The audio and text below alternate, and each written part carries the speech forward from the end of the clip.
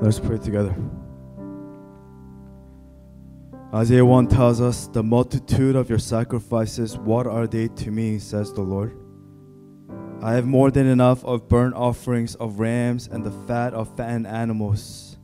I have no pleasure in the blood of bulls and lambs and goats. When you come to appear before me, who has asked this of you, this trampling of my courts? Stop bringing meaningless offerings. Your incense is detestable to me. New moons, Sabbaths, and convocations. I cannot bear your worthless assemblies. Your new moon feasts and the appointed festivals I hate with all my being. They have become a burden to me. I am weary of bearing them. When you spread out your hands in prayer, I hide my eyes from you. When you spread out your hands in prayer, I hide my eyes from you. Even when you offer many prayers, I am not listening." Church, are you listening? He's not listening to our prayers because our hands are full of blood. "Wash and make yourselves clean. Take your evil deeds out of your sight, out of my sight. Stop doing wrong. Learn to do right. Seek justice. Defend the oppressed. Take up the cause of the fatherless. Plead the case of the widow." May we not be here today offering God our offerings and our good deeds and our actions, our zeal and our passion, but inside we are a meaningless, empty shell that has no substance. Who are you today? Why are you here today? Are we here to worship the living God who is here and who is to come? Or are we here playing Christianity? May our hearts turn to God today. Lord, we turn our hearts to you. Lord, we give all of our hearts to you, God. God, as you transition, Lord, may the words of my mouth and the meditation of all our hearts, Lord, may it be pleasing in your sight, O Lord. Lord, we cannot be here if your presence is not here with us. We don't want to be here if your presence doesn't go before us. We need you right now. Speak to us, for we are listening. We love you so much with all of our hearts, God. Soul, mind, and strength. Pray all these things in your precious Son, Jesus Christ's name we pray. And God's people pray. Amen and amen.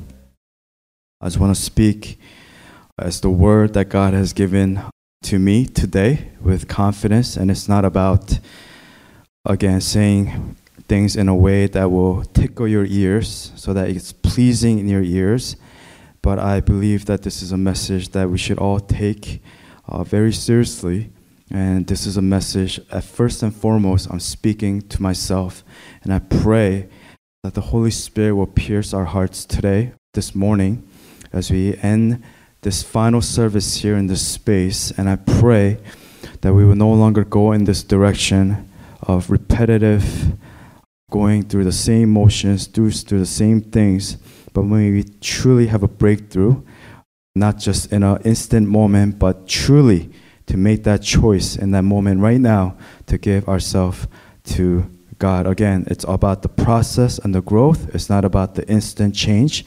So let's ask God to change and give us a mature heart to hear the message that God has in store for us today. So today's title is called, I Never Knew You. I never knew you. I never knew you.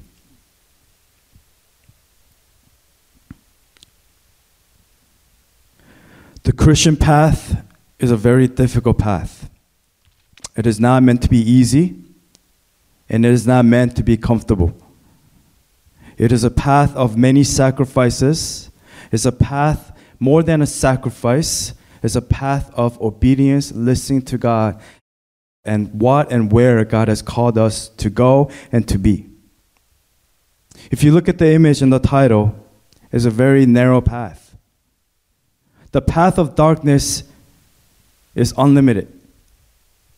And the moment you take that path of darkness, we are not strong enough to overcome it ourselves. That is why it is crucial that we follow the light and we enter the narrow door. And how do we enter the narrow door? That's knowing who you are and who you belong to, and understanding that you have a relationship, and it's through Jesus Christ, and it's through the power and the empowering of the Holy Spirit that could bring us to that path, to walk in that path, to pass that narrow door. It says in Matthew chapter 7, verse 21 to 23. Jesus, he says this, his words, he says, "Not everyone who says to me, 'Lord, Lord,' will enter the kingdom of heaven, but only the one who does the will of my Father who is in heaven. Many will say to me on that day, 'Lord, Lord, did we not prophesy in your name, and in your name drive out demons, and in your name perform many miracles?' Then I will tell them plainly, 'I never knew you. Away from me, you evil doers. Away from me, you evil doers. I never knew you. Get away from me. I never knew you. Depart from me.'" And what does it mean in verse 22 when it says, "Many will say to me on that day"? It's talking about your final day on earth. When you take the final breath on this earth, when we die, on Judgment Day. These will be the scariest words that we will ever hear. And this includes pastors. This includes churchgoers. This includes your siblings, your friends. This includes your parents. This includes your children. This includes you. No one is exempt from this. We can do all the good work. We can look good. We can do all the good things, go on missions, and do the work that God has called us to do. You can do everything in the right way or in the perfect way. But if your heart is not right with God, we will hear, "Away from me, you evil doers. I never knew you." You know, life is very simple. People pursue money for happiness, and they think that money and material things are going to give you happiness. You find the right job. You guys have been there when you don't have a job, and you finally get that dream job. It doesn't fulfill that emptiness that you've been longing in your heart. But life is very simple. Happiness and joy comes from Christ, of course. Joy comes from Christ. That is the core and the foundation. But it comes from having good relationships, having healthy relationships in your life. Having a good community is a blessing. So I say, take all my riches. But if I do not have healthy relationships in my life, I will never be fully fulfilled and be happy in this life. That's why when we visit third world countries, that's why when we go on missions, when we've been to Philippines, when we go to these places and they don't have much, materially they don't have much, but they are full of smiles, they're full of joy. Even in church settings, when they don't have much, they don't even have roof, but they have joy everlasting. Because why? Because of the relationship and the healthy relationship that they have with each other. This is why when our relationship with God becomes broken, all becomes broken. That is why your first and foremost, the main goal in your life should be to have a healthy relationship with God. If you do not have a healthy relationship with God, you will fall away and you will go on the path of darkness. And it's a slippery slope. And once you take that path, you will not come back. Of course, through Christ, we can always come back. But again, you understand the difficulty of falling away. So right now, I want us to reflect and ask yourself this question. Where is my relationship with God? How is my relationship with God? Am I in the faith? Again, where is my relationship with God? How is my relationship with God? And am I in the faith? Are you in the faith? Do you even have faith? Why are you here?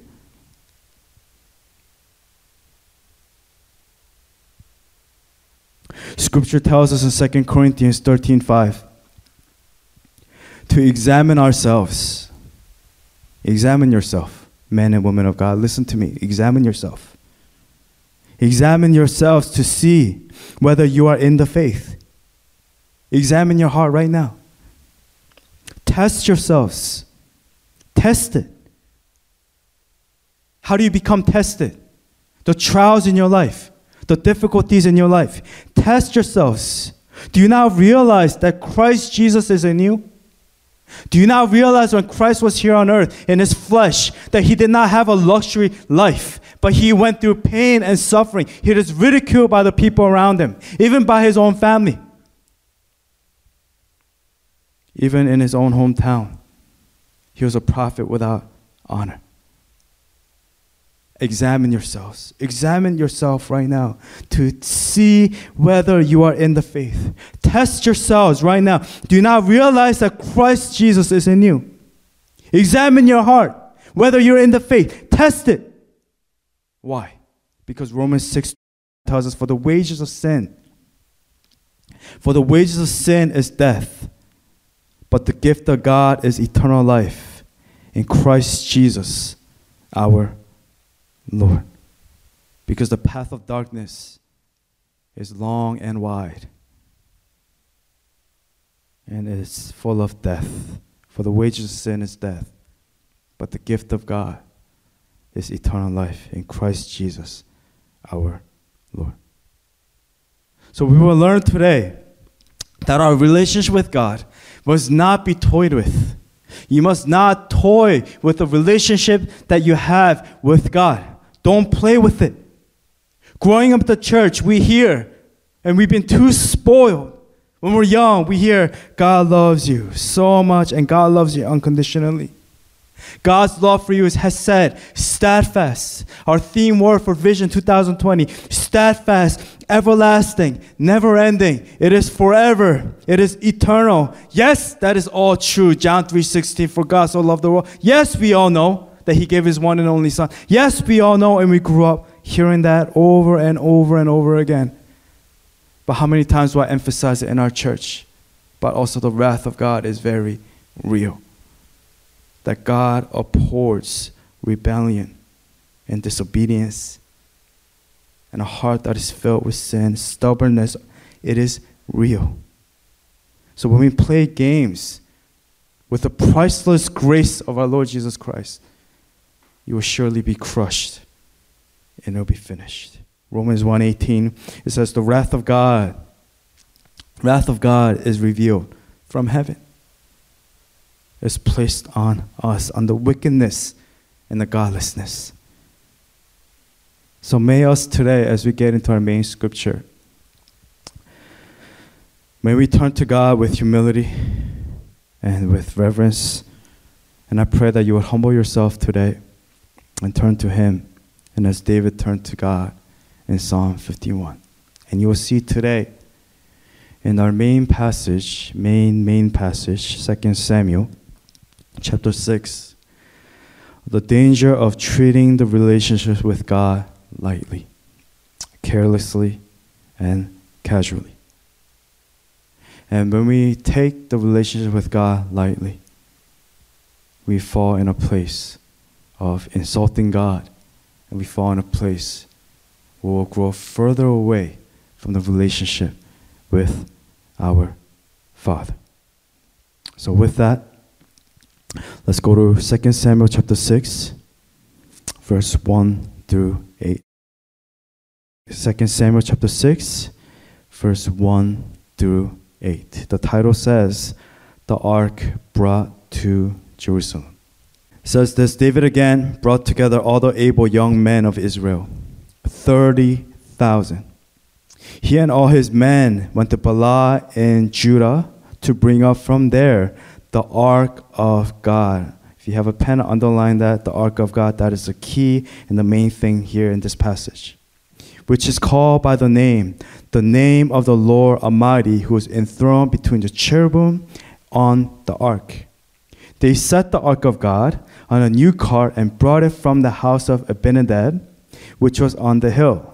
Uzzah and Ahio, sons of Abinadab, were guiding the new cart with the ark of God on it, and Ahio was walking in front of it, David and all Israel were celebrating with all their might before the Lord with castanets, harps, lyres, timbrels, sistrums, and cymbals. When they came to the threshing floor of Nacon, Uzzah reached out, took hold of the ark of God because the oxen stumbled. The Lord's anger burned against Uzzah because of his irreverent act. Therefore, God struck him down, and he died there beside the ark of God. Then David was angry because the Lord's wrath had broken out against Uzzah. And to this day, that place is called Perez Uzzah. Now, before, God allowed in the passage here to understand the history and the context of the story, before 2 Samuel chapter 6, God allowed the Israelites to be defeated.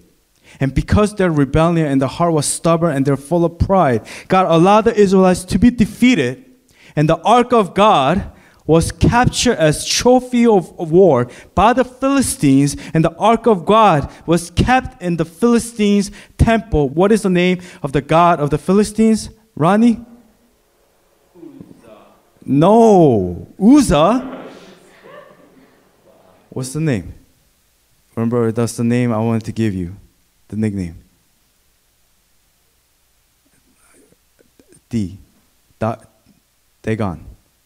Dagon. Yes, the temple of Dagon. Yes, Dagon. Uzzah is a person, Ronnie.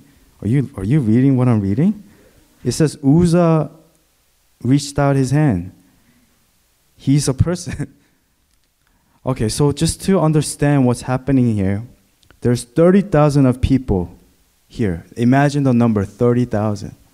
They're there to celebrate and witness this magnificent event. And they're celebrating. They're dancing, there's music. They won this battle. They defeated the Philistines. And they brought the ark of God back home. And again, what is the ark of God? Ark of God is the presence of God. It's a symbolic of God's presence. Ark of God, it meant that his presence was with them. And in this context of the celebration of 30,000 people, they have the ark of God where? How is the ark being transported, guys? How?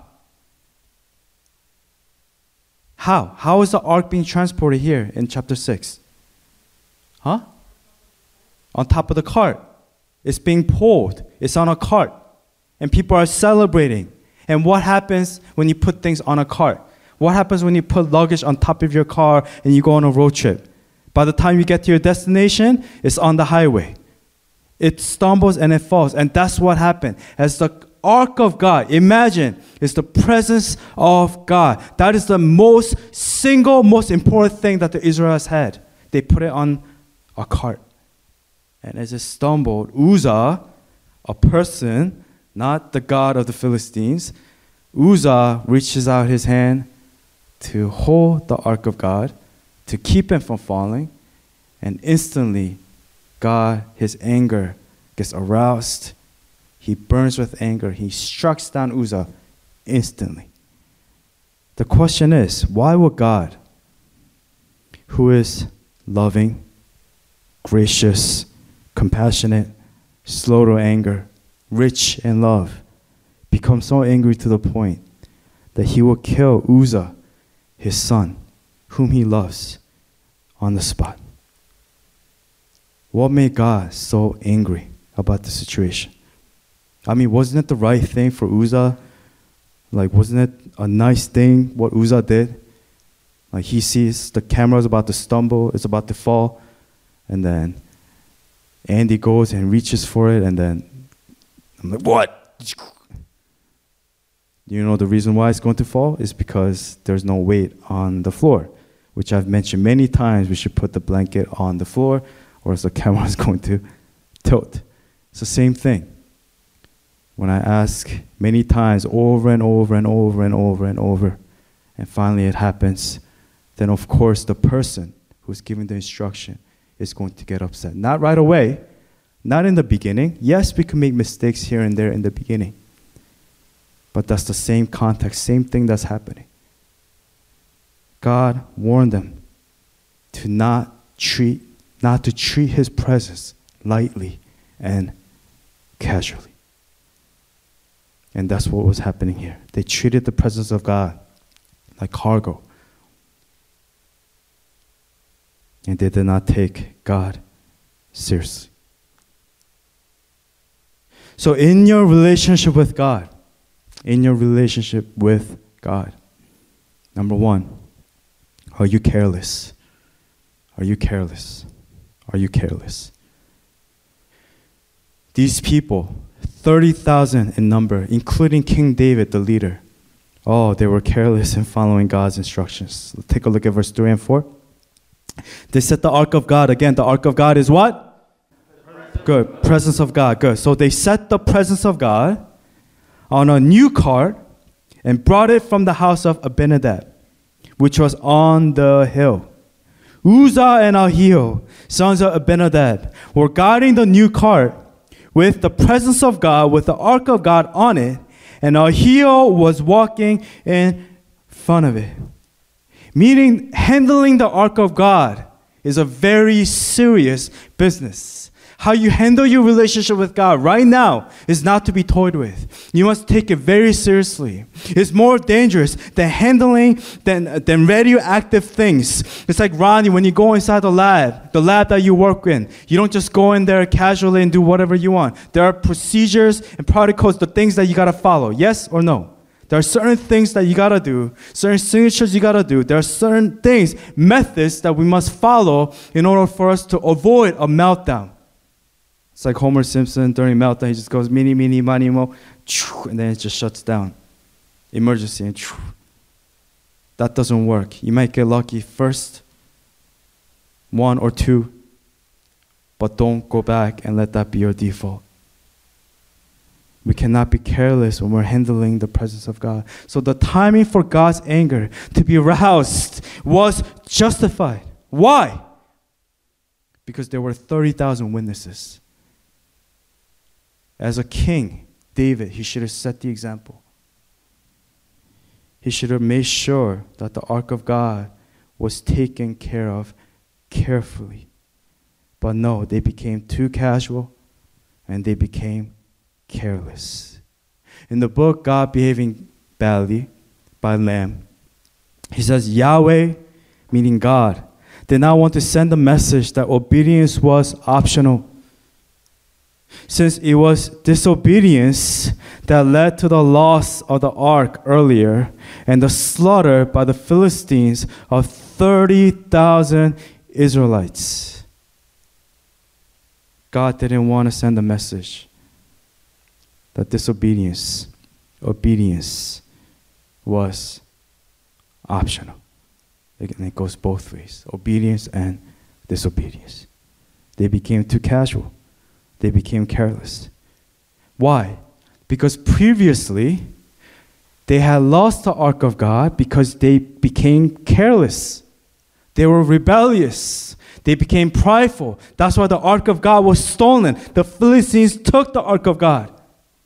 And now that finally they fought with God on their side, they got the ark of God back. They got the presence of God back. For them to treat the ark of God, the presence of God, so carelessly, of course, God, in his anger, he is justified. The fact that they were too careless, not being extra careful, was insulting to God. Again, previously they had lost the ark of God to Philistines because they were careless and they were prideful in their attitude towards God. And God did not want them to lose the ark of God again. Why? Because the ark of God was the presence of God. God gave clear instruction. Just to see the image here, the ark of God was meant to be carried by the Levites in all corners.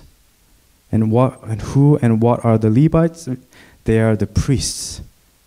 They are meant to be carried on their shoulders. God specifically instructed the Israelites to carry the ark, that it should be carried by the priests on poles through the rings on the side of the ark.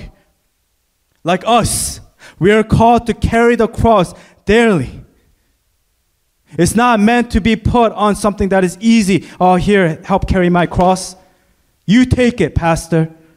You take it, brother. You take it, my friend. Pray for me. And you can't even pray for yourself. How do you expect people to pray for you when you don't even have faith? And you are careless in handling the presence of God. God specifically instructed the Israelites to carry the ark by the Levites with reverence. And we are called to carry the cross daily with reverence. God made it very clear on how the ark of God was to be handled. I want to ask you something. How do we treat the presence of God in our lives? Again, the presence of God is meant to be carried, not on a cart like some luggage, like a scapegoat, like a baggage that we put. You only do that when you go on vacation. You carry the valuable things with you always, just like when you travel, go on missions. I could lose my clothes. I could lose my socks, all of my things and whatever gifts that I may have, but I keep the passport closest to me, right? If I don't have my passport, then I can't even come back home. You need to keep the documents, the most important thing, with you. That's why you keep it in a backpack. It's meant to be carried by you. Only the foolish ones will put it in their luggage. Maybe they may even check the bag in, or you lose the passport. Do not be careless in carrying the most important thing in your life by asking your friends, siblings, mothers, fathers, your pastor to carry God's presence. No. Luke 9:23-24 says, whoever wants to be my disciple must deny themselves and take up their cross daily. Not during missions, not only last week, not just because when you feel like it, daily. And follow me. If you're not following Christ, you're following something else, you're following Satan. For whoever wants to save their life will lose it, but whoever loses their life for me will save it. Paul says in 1 Corinthians 15:31, I die every day. Who can truly make this claim? Those who are here. I die sometimes. I die only when I feel like it. If it's pleasing to my ears, as long as it tickles me, as long as the pastor gives a good message, as long as I cry during service, then maybe I will die. But the moment we step our foot out the door, you will not die. You're faking it. You're playing a game of Christianity. I die daily. I die daily. So again, in the beginning I said, in your relationship with God, to add that, are you careless? Point number 2, are you insulting? Are you insulting? Are you insulting to God, to the presence of God, to the ark of God? Not only was it casual and careless, it was insulting what they were doing. This is not a bag of suitcase. It was the presence of God. To be carried, it represents royalty, going back all the way in history to the ancient times, to other nations, where kings and queens were carried on the shoulder, not on a cart. It was important that God's presence was to be treated in a royal fashion because He was their God. He was their king. David was not their king. David was just an earthly leader. But God was their king.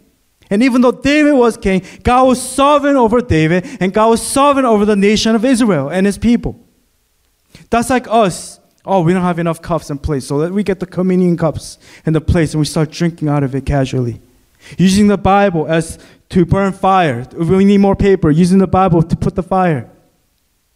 Again, these are just items, but it's about the symbolism. What does it symbolize? The Ark of God symbolizes the presence of God. By putting the Ark of God on a cart, it meant that, in essence, they were saying the Ark of God was just another luggage. It was just a cargo. Philistines' way, carrying the Ark of God on a cart, that was their custom. It was disrespectful. Yahweh's way, God's way, was carrying the Ark of God on the shoulders of Levites, the priests. So instead of following God's custom and His laws, they were following the example of their enemies, of the Philistines. Are you insulting? Number 3, and last point, are you comfortable? Are you comfortable? Are you comfortable? Too comfortable? Are you becoming too familiar? Are you becoming too familiar?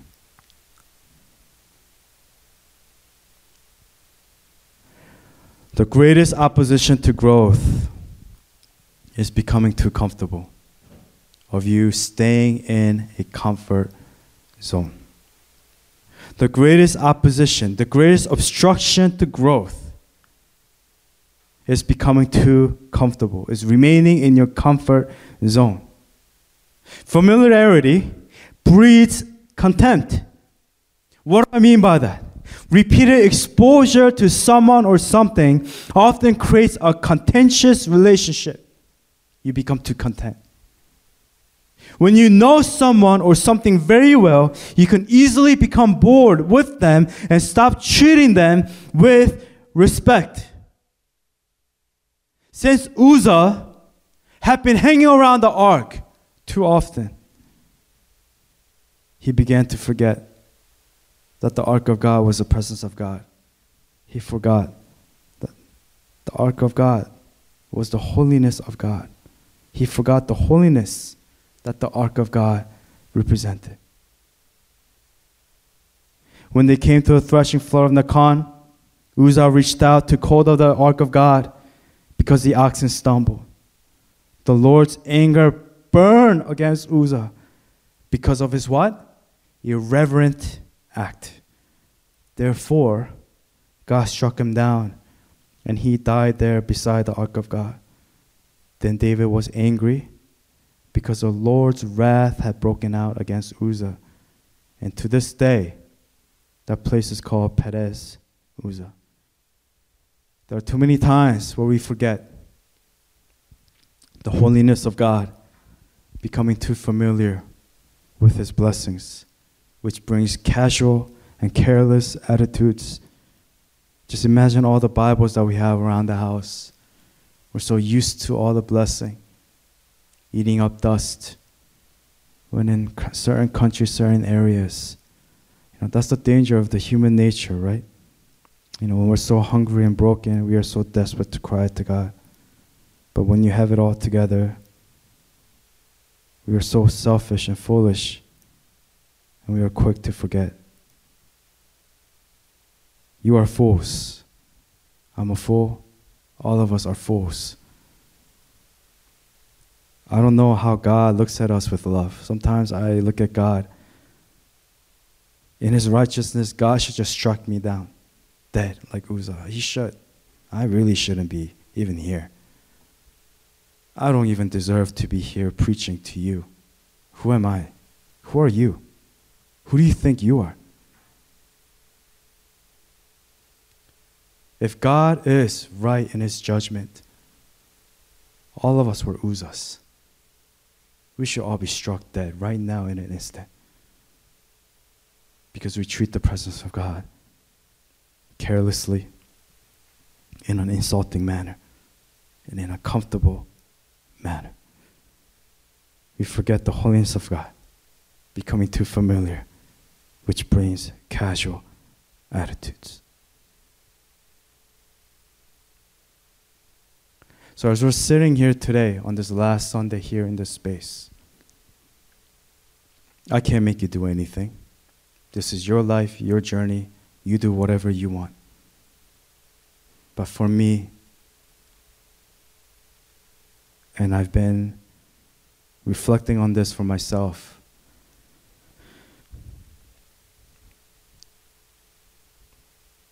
I'm going to examine myself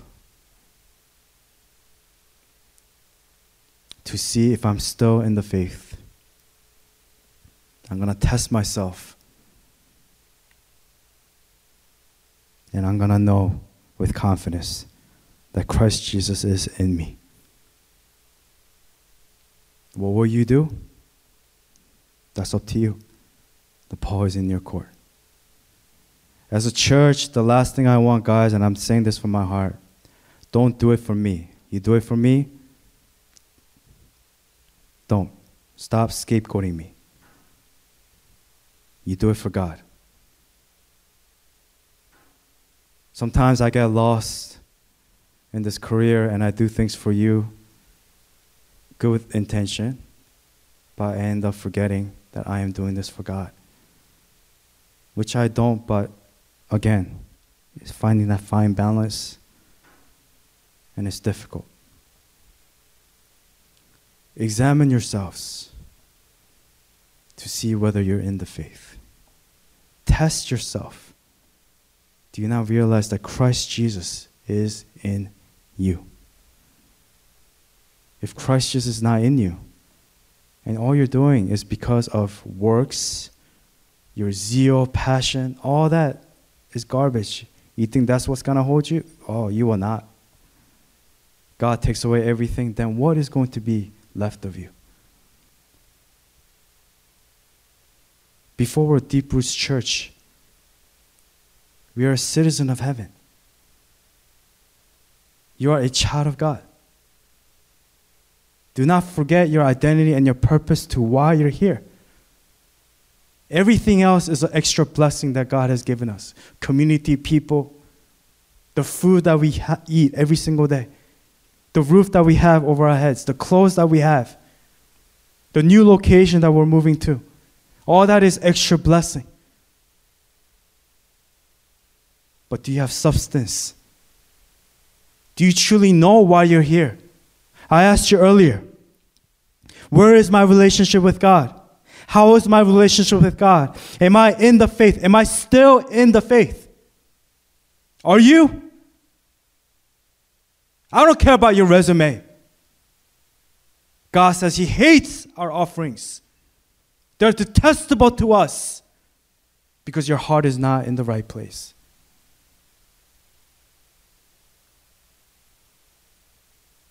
Are you careless? Are you insulting? Are you comfortable?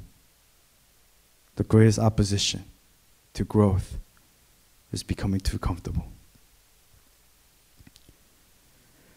2 Corinthians 13:5, examine yourselves to see whether you're in the faith. Test yourselves. Test it. Do you not realize that Christ Jesus is in you?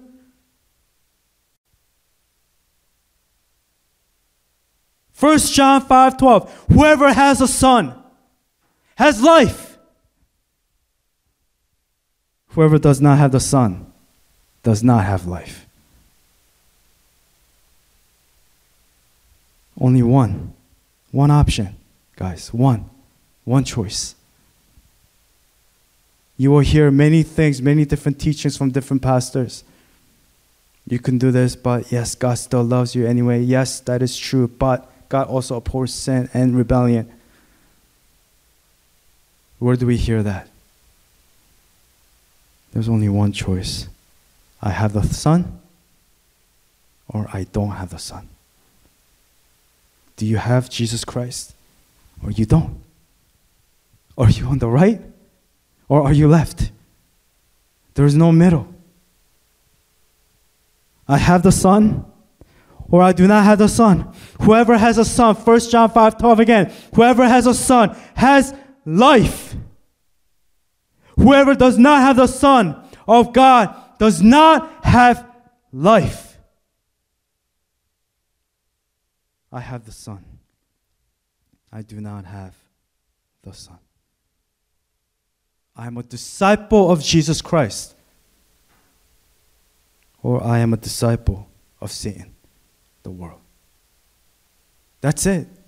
That is it. You either have a relationship with God, the living Father, our Lord Jesus Christ, or you have a relationship with Satan, the world.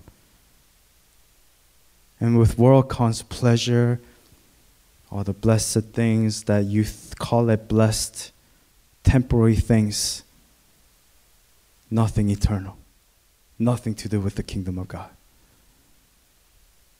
You may be listening today, oh, this is pretty harsh. This is pretty strong. How can you leave me with two choices and say that there's only one option? Argue with God. Argue with the scripture. This is not my opinion, what I think is right. And as I'm speaking these words, I tremble and I fear before God, even myself.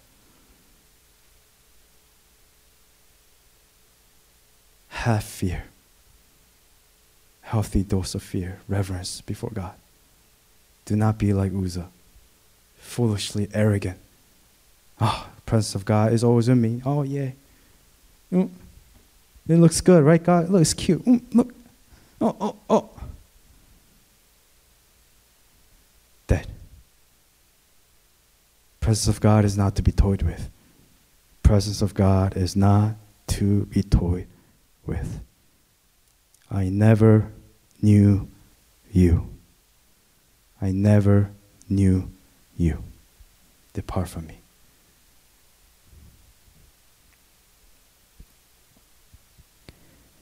Some of you, we've done discipleship, and we are so quick to forget. We're good. During discipleship, we bring our notebook and all these things, take down notes. What's the point? Just throw it away. What's the point? It's not in your heart. Anyway, what's the point? What is the point of wasting time? Luke 14. If anyone comes to me and does not hate father and mother, wife and children, brothers and sisters, yes, even their own life, such a person cannot be my disciple. And whoever does not carry their cross and follow me cannot be my disciple. Whoever does not carry their cross and follow me cannot be my disciple. Count the cost of discipleship. God doesn't trick us into, oh, come, maybe, with candies come, like Hansel and Gretel coming, tricking them. God tells you right there and then, your own life, more than your family, more than anything else on this earth. If you don't carry your cross, you cannot be my disciple. And this is a reminder to you and to me that God is quick to love. And I'm going to soften it up a little bit. God is slow to anger. Right? God is not quick in his anger. God, he's not quick in his anger here in 2 Samuel 6. He's not like this God who can't control his emotions. He's like us. But God was patient with the Israelites over and over and over and over and over and over and over. And that there came a point where enough was enough. And Uzzah had taken the grace of God lightly. He became careless. He was insulting. And he became too comfortable. If you fit in this category right now, you're in a very dangerous place. Check yourself. Check your faith. Check yourself right now before you become wrecked, whether you are in the faith. Are you in the faith? Are you? Am I? His love is hesed, steadfast, everlasting, compassionate, unending, forever. But again, His wrath is very real. The wages of sin is death. Question, why don't people die more immediately? Because of God's slowness to anger. The fact that you're alive here today, the fact that I'm still breathing here today, because God is slow in His anger. And He is quick to love. Uzzah forgot to approach God with humility and reverence and with holy fear. He forgot that precious lesson that many of us are so quick to forget, so prone to forget. And the consequence was tragic. It was the death of his life. No second chances, no coming back. Once you're dead, we are dead. So again, let's go back to the slide. I have the Son. I do not have the Son. I'm a disciple of Jesus Christ. I'm a disciple of the world, Satan. Satan is the ruler of this world. Which one are you today?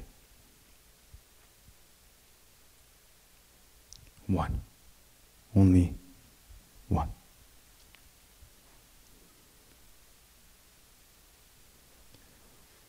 Just go back and forth. We'll just go back and forth between these two slides. And when you're ready, and when you're finished writing, and when you're ready, I want to invite you to close your eyes with me, to get your heart right, to get our hearts right before God without any distractions.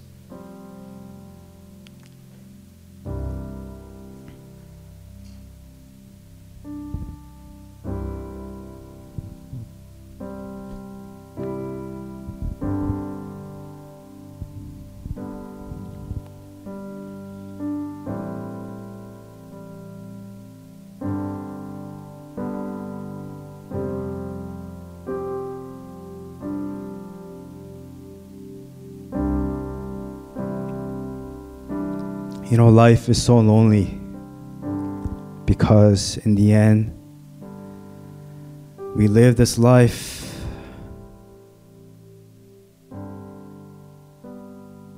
on our own, and you are in control of the destiny in this one life that God has given us. You do not get multiple chances like video game where you can save and then come back and replay that mission. You only get one chance in this life and one opportunity. And even in this life, you can have all the friends in the world. You could have many followers in social media. You could be popular at school, but at the end of the night, when you go to sleep, you close your eyes and you sleep alone. And the most important thing in that moment is, how is my relationship with God? Where is my relationship with God? And am I still in the faith today, right now? Don't get lost in the lights on the left, the sparkly things on the right. What people are doing over there, comparing yourself to that individual. Who you were in the past or what you did in the past. Whether you went on a mission trip and you did this. Whether you served in the church, in the leadership, or in the praise team. All that is garbage and nothing if your relationship with God is not intact. If you do not have the presence of God in your life, all that is garbage and nothing. So right now, as this is our final service before God, as a church being here in this space? Can we just reflect on today's message? I never knew you. Do you have the Son? Do you not have the Son? Am I a disciple of Jesus Christ, or am I a disciple of this world? With our eyes closed, can we take a moment to reflect on today's message? And may the Holy Spirit speak to you. May the Holy Spirit come and draw near to you. And I pray, and I cannot do this for you, I pray that your heart will be humble enough, like David was in Psalm 51. Create in me a new heart, O God, and a steadfast spirit within me. For God is near to the broken-hearted, to the humble, the prideful, to the proud He will reject, but He gives more grace for those who are broken and who will humble themselves today. Allow the Holy Spirit to minister to you right now in the whispers of your heart. This has nothing to do with looking good or people hearing your prayer. This is between you and God. And this is the most important thing. Look to Him right now. Hear His voice. Listen to Him. May you be guided by the Holy Spirit today. If you need to pray, pray. If you need to write down, write. If you need to speak, speak. If you need to stay silent and listen to His voice, listen. But allow the Holy Spirit to minister to you right now in this very moment.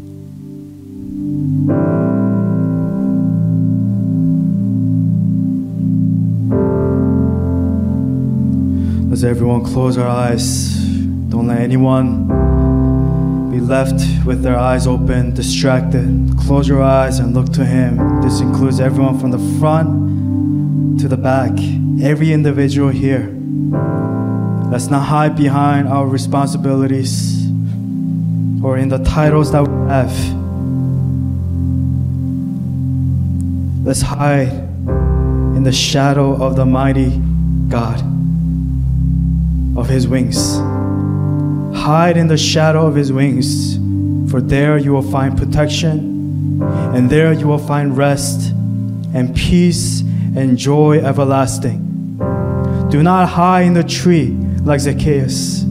Do not hide behind the tree, the sycamore tree. Do not hide like Philip did. Look to Him. Hide in the shadow and abide in the shadow of the mighty God today. For in Him you will find rest and hope and restoration. Do not worry about the time. Do not worry about anything else. Your relationship with God is the most important thing. Spend time with Him. Look to Him. Look to Him. Speak to Him. Listen to Him. Holy Spirit, I need you right now.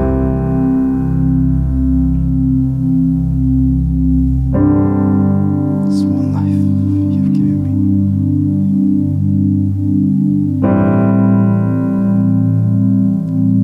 I need you right now.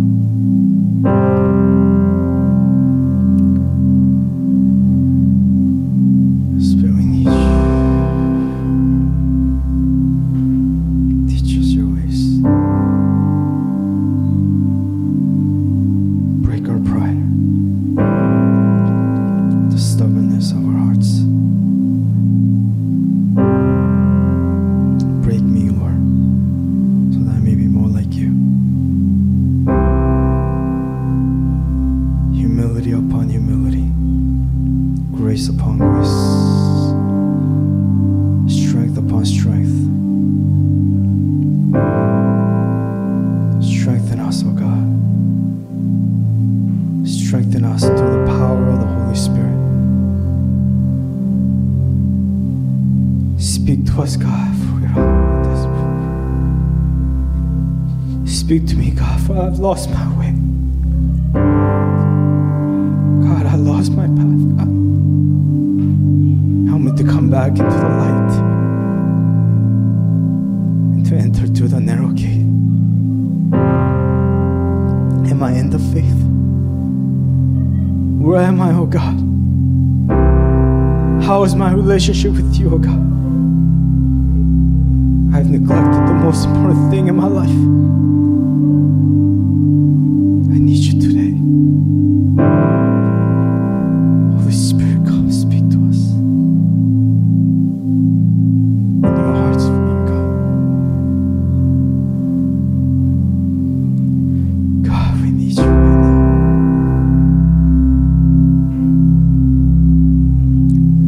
I need you today more than yesterday, God. Speak. Speak, Lord, for we're listening. Listening to you, God.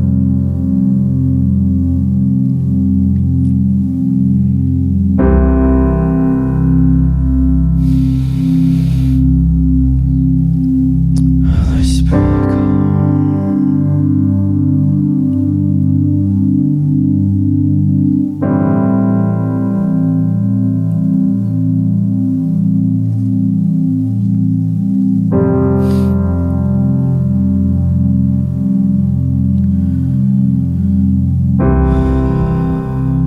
Yes, Lord.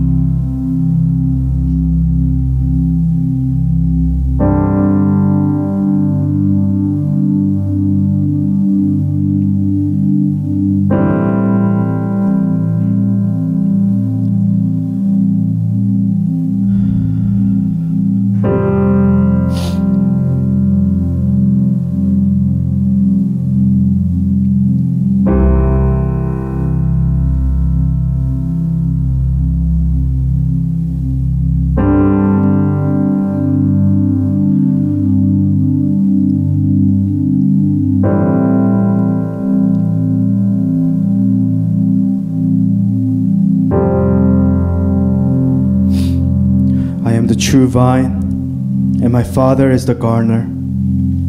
He prunes, he cuts off every branch in me that bears no fruit, while every branch that does bear fruit, he prunes, so that it will be even more fruitful. You are already clean because of the word I have spoken to you. Remain in me, as I also remain in you. No branch can bear fruit by itself. You must remain in the vine. Neither can you bear fruit unless you remain in me. I am the vine. You are the branches. If you remain in me and I in you, you will bear much fruit. Apart from me, you can do nothing. If you do not remain in me, you are like a branch that is thrown away and withers. Such branches are picked up, thrown into the fire, and burned. If you remain in me, and my words remain in you, ask whatever you wish, and it will be done for you. This is to my Father's glory, that you bear much fruit, showing yourselves to be my disciples. As the Father has loved me, so have I loved you. Now remain in my love. If you keep my commands, you'll remain in my love, just as I have kept my Father's commands and remain in his love. I have told you this so that my joy may be in you and that your joy may be complete. My command is this: love each other as I have loved you. Greater love has no one than this, to lay down one's life for one's friends. You are my friends if you do what I command. I no longer call you servants, because a servant does not know his master's business.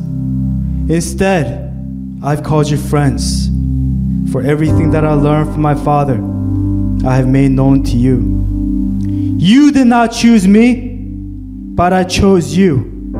And I appointed you so that you might go and bear fruit, fruit that will last.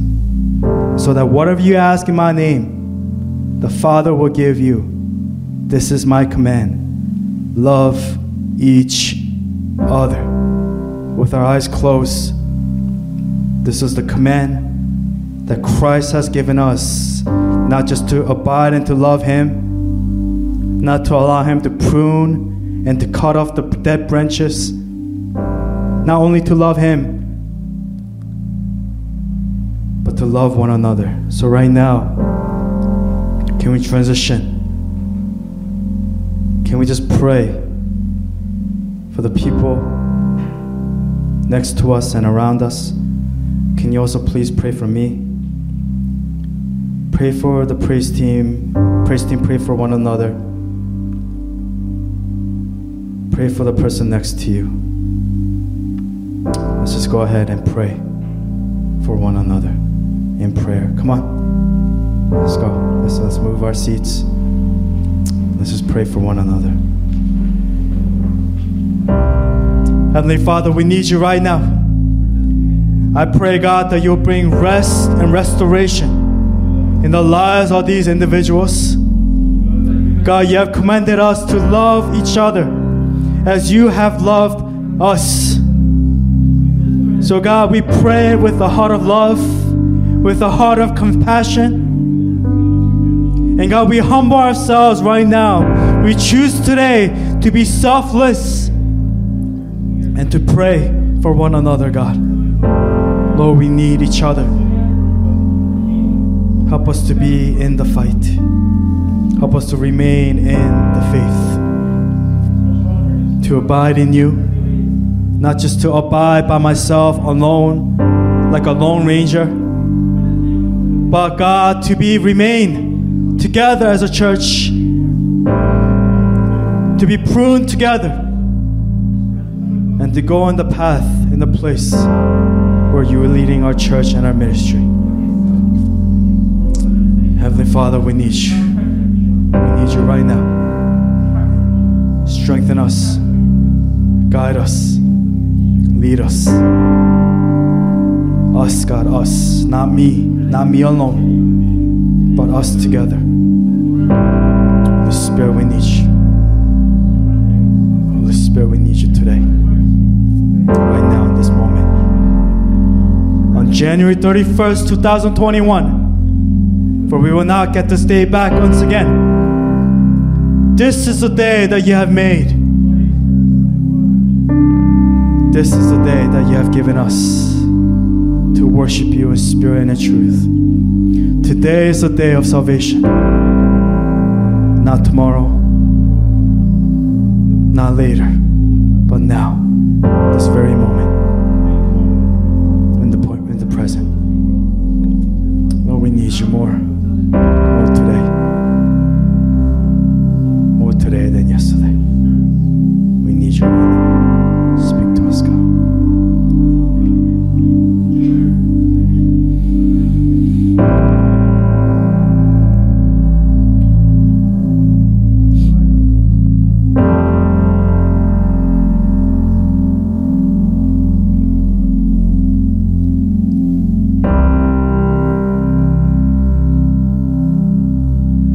My command is this: love each other as I have loved you. Greater love has no one than this, to lay down one's life for one's friends. You are my friends if you do what I command. Heavenly Father, I just want to thank you for your love and for your grace and for your everlasting, hesed, steadfast love. I pray, God, right now that you will strengthen us as a church, that we'll pursue after you. And God, that we would just truly put all our focus on you and you alone. Lord, lead us today so that we as a church can walk and to enter that narrow gate and that narrow path. So that, God, that we may abide and that we may remain in your love, oh God. Heavenly Father, we need you right now. more today than yesterday. Continue to guide us and strengthen us. We love you. I pray all these things in your precious Son, Jesus Christ, and we pray. God's people pray. Amen and amen. At this time, we're going to transition now to our time of giving our offering. Right now, what we're going to do is, like I said, we're going to be taking our special offering as well. So what we're going to do actually, we're going to bring the basket in the front, and we're going to just lay it here at the table in the front.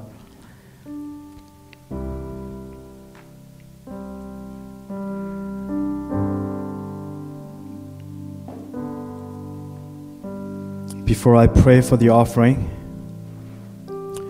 let's quickly get up from our seat, because again, why I'm asking you to do this is a lot of times we are given and you are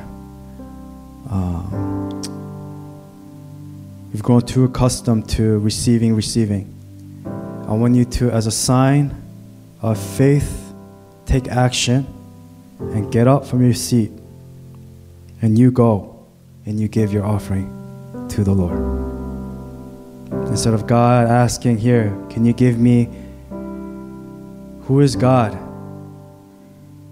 Who am I that God even needs my offering? Everything that I have, the money that I have, the saving that I have, was all given by God anyway. He could take it all. None of this, the things that I have, belongs to me. So you are not doing God any favor by giving an offering to Him. He doesn't need your offering. He doesn't need my offering. But we give out of the generosity of our heart, through the conviction of the heart, through the obedience of the heart, and we give it to Him because we desire and we want to give it to Him.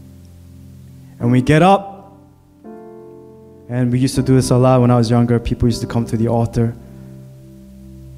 You're encouraging your brother and sister as a sign of faith, to encourage them as a testimony of your faith and your relationship with God. So with our eyes closed, when you're ready, let's just come up and give our offering and put it in the basket and take action as a symbol of obedience to our Lord Jesus Christ. Let's do so now.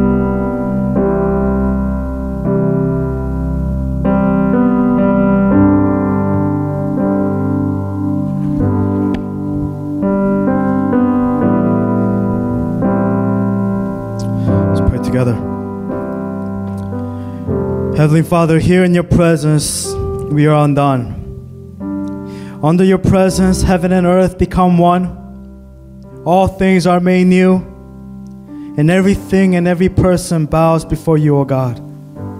Father, you are wonderful. You are magnificent. You are glorious. You are beautiful. Matchless in every single way. Who can compare to your greatness and to your glory, oh God. So God, with humility, Lord, with reverence, God, we give you this offering. For God, nothing that I have belongs to me, but has been given by you. And God, may it be used for your kingdom and for your glory and for your purpose and for the kingdom of God, to do the good works that you have called us to do. Lord, we love you. May this offering be pleasing in your sight, O Lord, our rock and our Redeemer. I pray all these things In your precious Son, Jesus Christ, and we pray. God's people pray. Amen.